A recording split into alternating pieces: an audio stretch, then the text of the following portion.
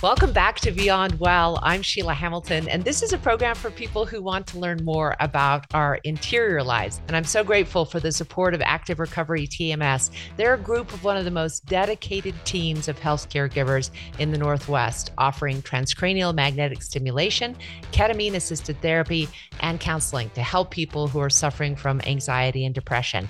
Active Recovery is expanding into Seattle this December, and you can find an office anywhere in the Northwest near you, because shouldn't mental health care be just as easy and accessible as physical health care?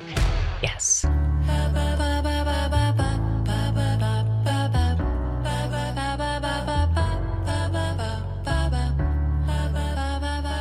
So our guest today was born and raised in Portland, and she was intrigued by the connection of music and personal style from an early age. She was always a person who dressed up, always had a hairbrush in her hand to be singing in front of a mirror and starring in self-produced concerts. She would go on to become one of our favorite designers, dressing singer Norah Jones, Jennifer Aniston, Sheryl Crow, Faith Hill, the list goes on, but mostly she is my dear friend, Michelle DeCourcy. Hello, Michelle. It's so good to have you on this show. I can't even tell you how great it is to finally have you as a guest. I'm so happy to be here. It's about time. Yeah, isn't it? So I want to ask you, and I don't want to surprise you with this question, but I'm wondering if you remember how we met.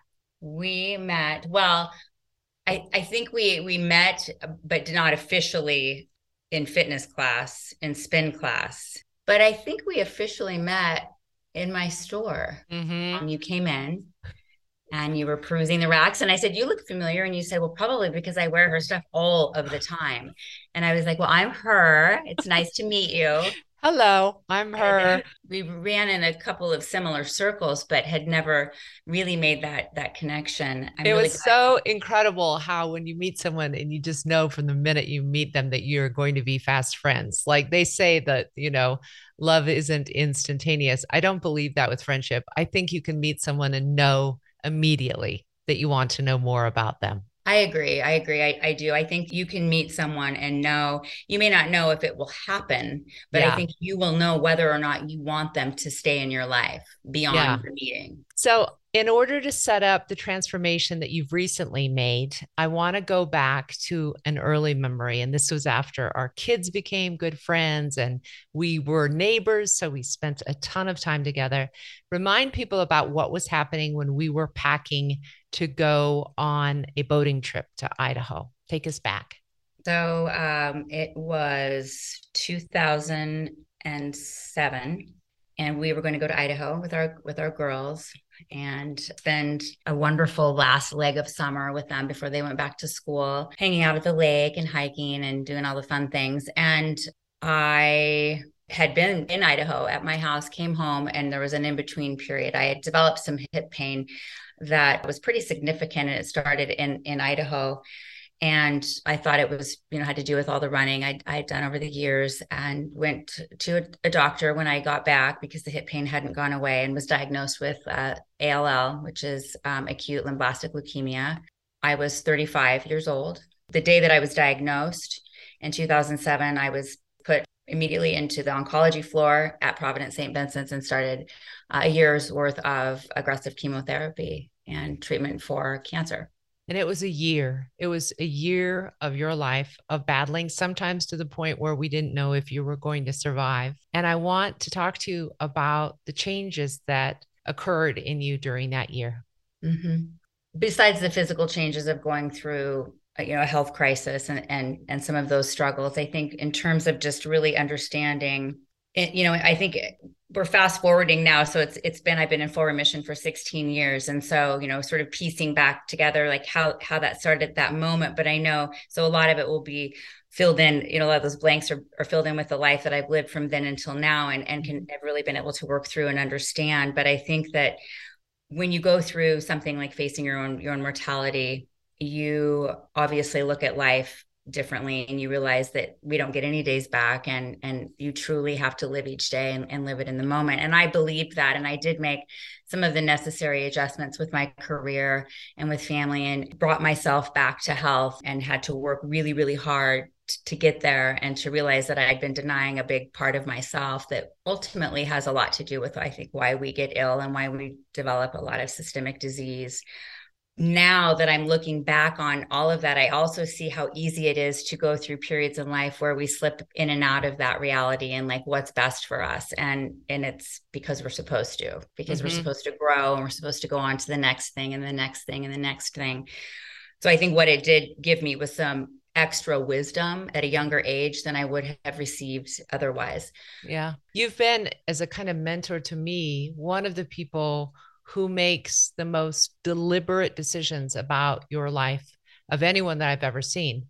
Mm-hmm. You, at the time after you were in remission, decided to close your stores, decided to completely change your business the way that you were doing, which was incredibly successful, and to also move more back into your music, which you are such a gifted singer songwriter that Thank I've you. always been in awe of you, that it seems clearer to you. And I wonder if you've ever thought of cancer as that kind of gift for you, that you have this unique clarity that's like, no, I need to do this and I know I need to do it now.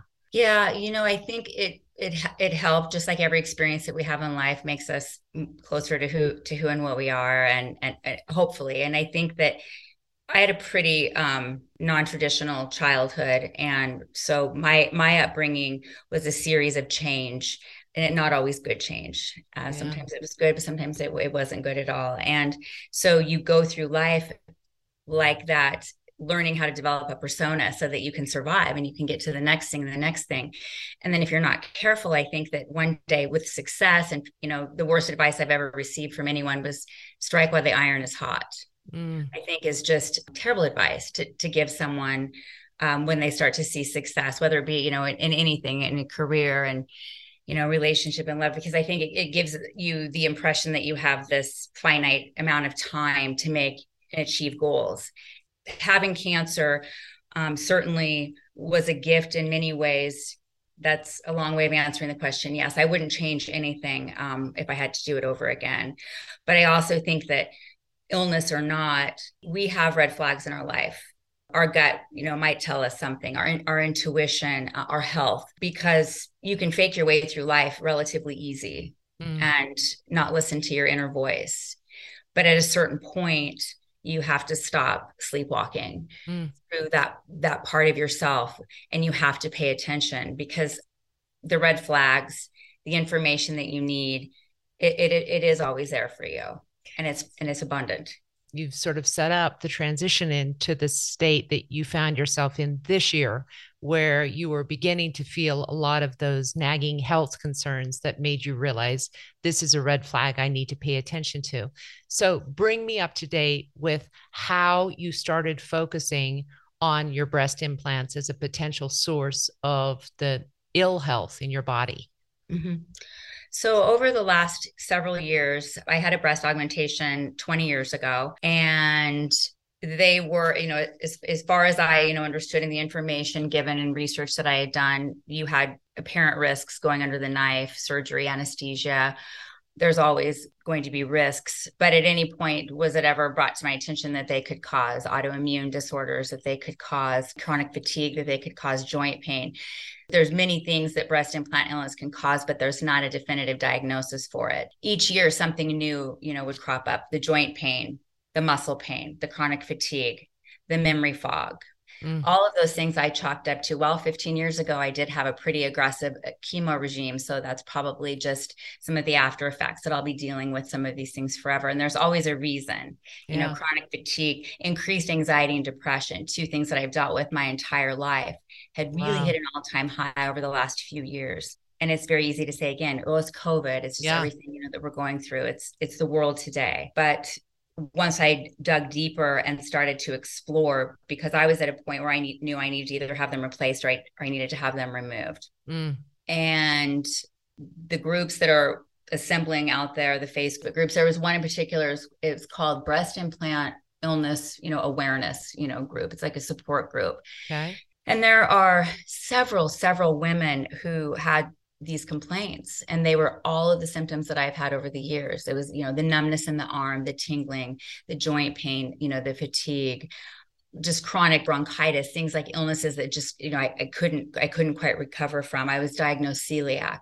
Mm. Again, I thought it was the trauma of my earlier diagnosis, Wow. hair loss, headaches, you name it. They're all things that could be, well, that could be menopause, that could be this. But then to see that all of the women that are going through all of these unexplained things have a subset of these symptoms, if not, all of them. Mm. I had almost every single one of them.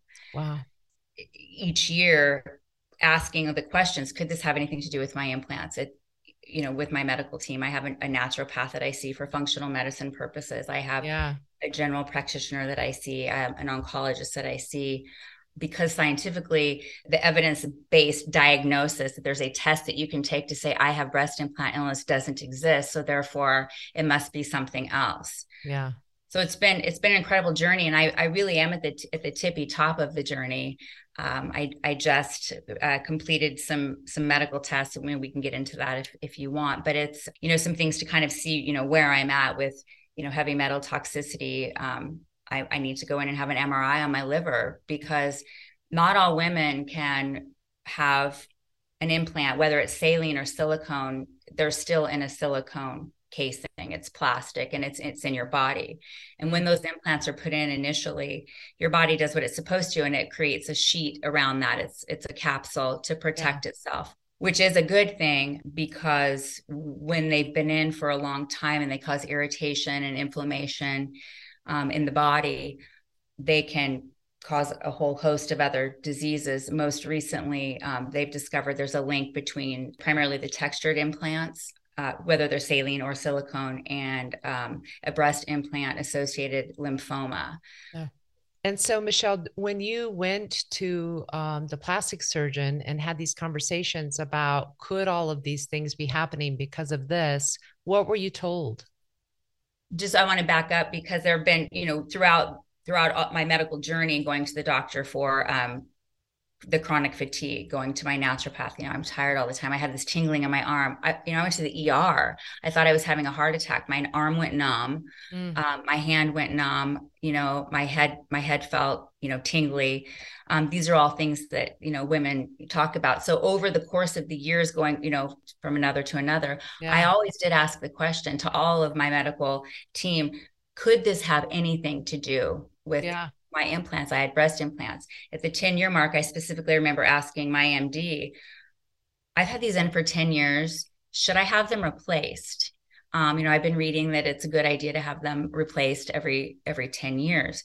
And she said, as long as they're not causing you any problems, you can keep them in forever. Mm. I believed her. And I have the ability, and I have a decent understanding, and I've taken a rough enough ride through the medical system that I know how to do some research. I know Mm-hmm. the basics. I know that there's a lot of women that don't. They're not equipped with that. And if their doctor tells them something, that they believe them. Mm-hmm. And they should.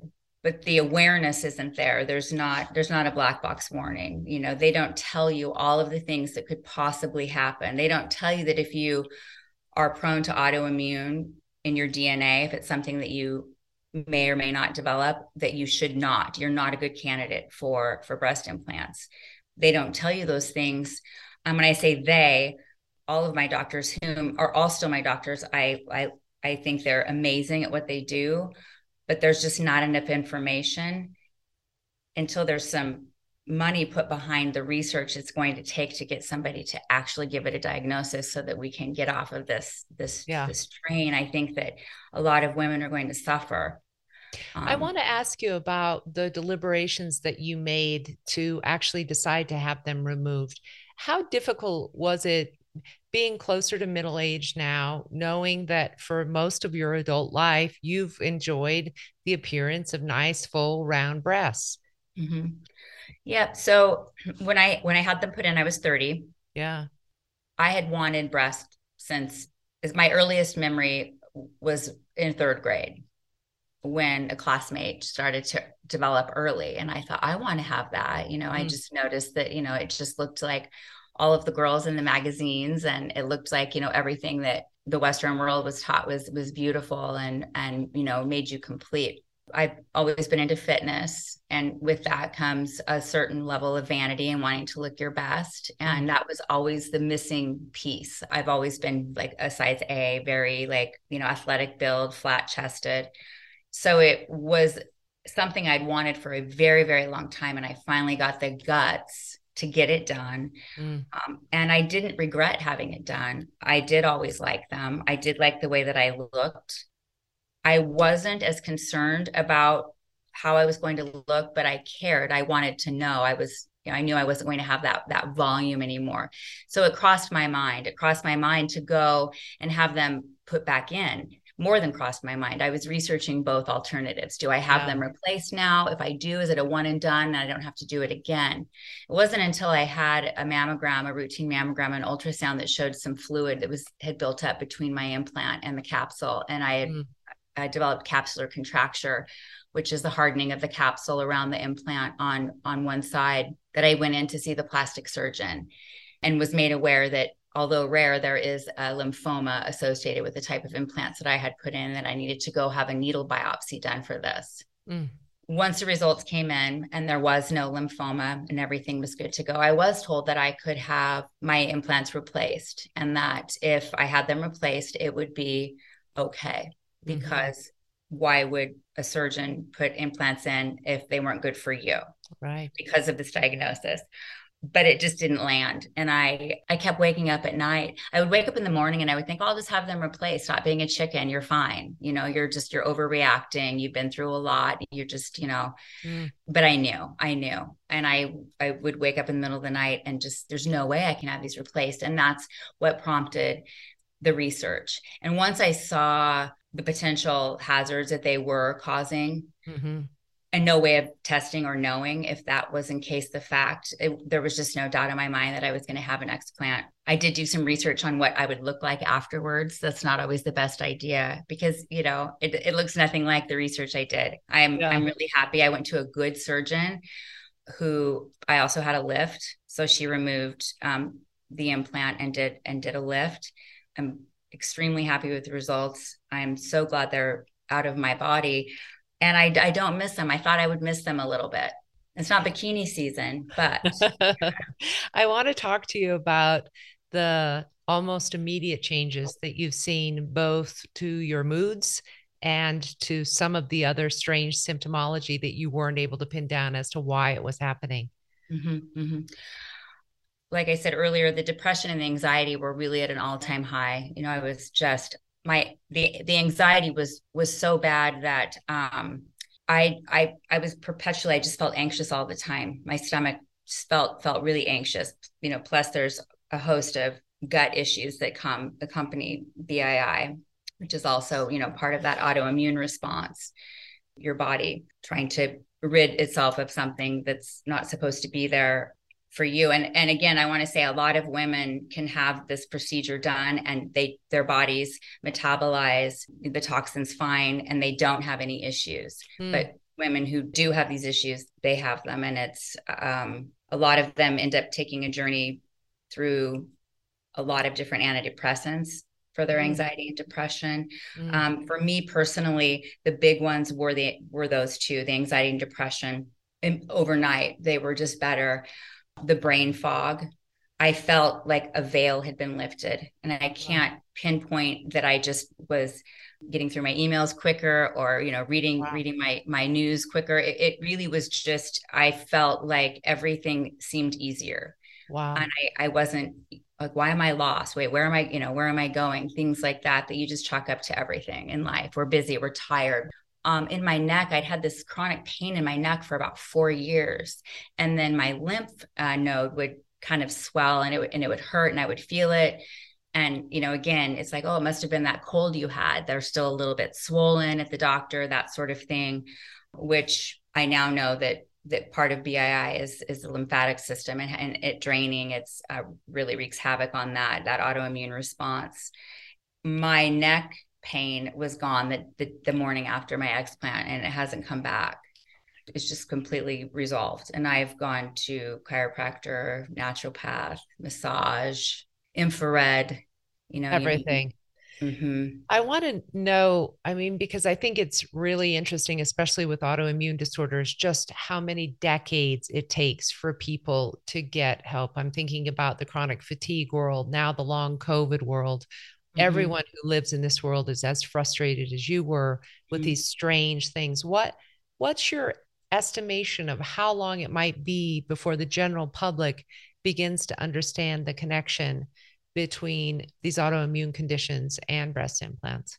Well, I think, now that, functional medicine is a really big part of this. And I think that the testing that you can get through functional medicine, because it does it's all connected, and it's, Mm-hmm. cause and effect. And we have to too remember that treatment will never keep up with diagnosis. It's always going to lag. It's always going to lag, which is why our intuition is so important.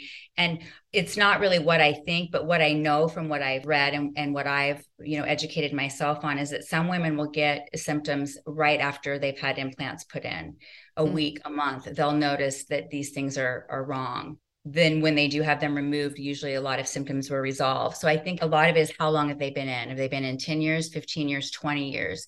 There does seem to be some consistency in some of the different case studies that I've read with women who are 20 years out, like I was, versus women who were 10 years. It's not always the same. Typically, it takes time. It generally takes, I've heard, 3 months to 2 years to really get back. And there's a small percentage of women that will have them removed and they may not see significant improvement in their health. But for the most part, people start to see it pretty dramatic within the first 3 months. Wow, that's incredible. So I want to have you share, especially if there's a woman who's going, oh my God, everything she said I have. What are some of the crowdsourcing places where you learned information, and where can people go to learn more information about this? Do you think there's a reliable source out there? There's a couple of reliable sources. There's a couple of TED Talks. There's not a lot of information, but once you start digging, there's quite a bit. I found there's one TED Talk in particular that a female physician had done, and she spoke of her own journey also, and then just clinically understanding, what she had experienced. That was one of the best things for me to kind of understand what I needed to do to get my health back. Like, okay, these are the functional medicine tests that I need to have done. I need to see where my new Yeah, baseline is now, right. because you have them taken out and you don't always know what to do beforehand. Should I be prepping? Should I be doing some kind of a binder to help the detox? Yeah. All of that sort of thing. And the detox piece of it is very real. Wow. It really, really is.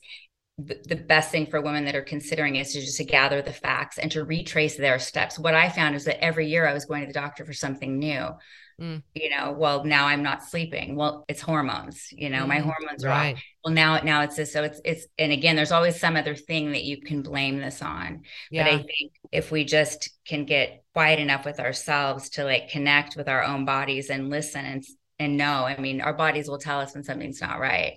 Retracing my steps, my first flu was 4 years after I had my implants, and I had my first migraine, and it was horrific. I thought I was having a brain aneurysm. I just never experienced such a significant headache in my life. That's one of the things that it comes with, and that's something that I've dealt with for the last 20 years. I'll just, every year I'll get a couple of just very debilitating migraines. So I'll be Migraines. really interested to see a year from now where that's at. Yeah. And I just want to remind people that, there's a lot of science now about the connection between the gut and the brain, and that they've seen those who have sort of inflammatory markers around their gut axis, those people tend to have higher rates of depression and anxiety. And so, of course, it's related, right? Mm-hmm, mm-hmm, We mm-hmm. don't walk around disconnected from the rest of our bodies. And inflammation is such a huge contributor to all kinds of illness. It makes perfect sense. Oh yeah, for sure. The inflammation piece is really huge, and just having the test. My inflammation, my ferritin was something that was just incredibly high, and they just couldn't figure out what was causing that. I just had everything retested, so I'm really anxious to get those results back, and just to see from where we started to where we are today. I love talking with you because I always learn something. And it's the feeling for me that this kind of story sharing is actually the cutting edge of how we need to do that personal search in Yeah. ourselves for what might be next for me. I think, especially for women, if you have a hunch that it could be your breast implants, go get it checked out. Go get it checked out. If you ever have a hunch about anything, Yeah. especially about your health, it's what you need to do, and everybody else around you is just practicing. But you know your body better than Yeah. anyone else, and if someone tells you it must be in your head, well, of course it's in your head, because it's in your gut, it's in your boobs and your stomach, and it's in your fingernails, it's in your Yes. hair. Right. It's everywhere. And I agree with you, Sheila. I think that in order to heal from anything, whether it's pain, grief, illness, takes hearing other people's stories, and finding, if you can affect one person and tell your story and it resonates something in them that will help them, that's what it's all about. And I know Michelle is the kind of person that if you really wanted more information, I will be happy to hook you up. She has offered to answer questions or just be there if somebody is really trying to determine if this is a right step for them. It's not a medical diagnosis. She's not a doctor, although she were a registered nurse. So close enough. Luckily, yeah, Yeah. it comes in handy. Exactly. Yeah. But I do believe in sharing this kind of information with one another about steps we're taking to gain better health. It's kind of like I see it on TikTok all the time where people are crowdsourcing and self-experimenting to get to a place of better health because we do know our bodies best. We do know what we should do next. So thank you, Michelle, for telling the story. It was amazing to talk with you again. It was great to talk to you, and thanks for having me on.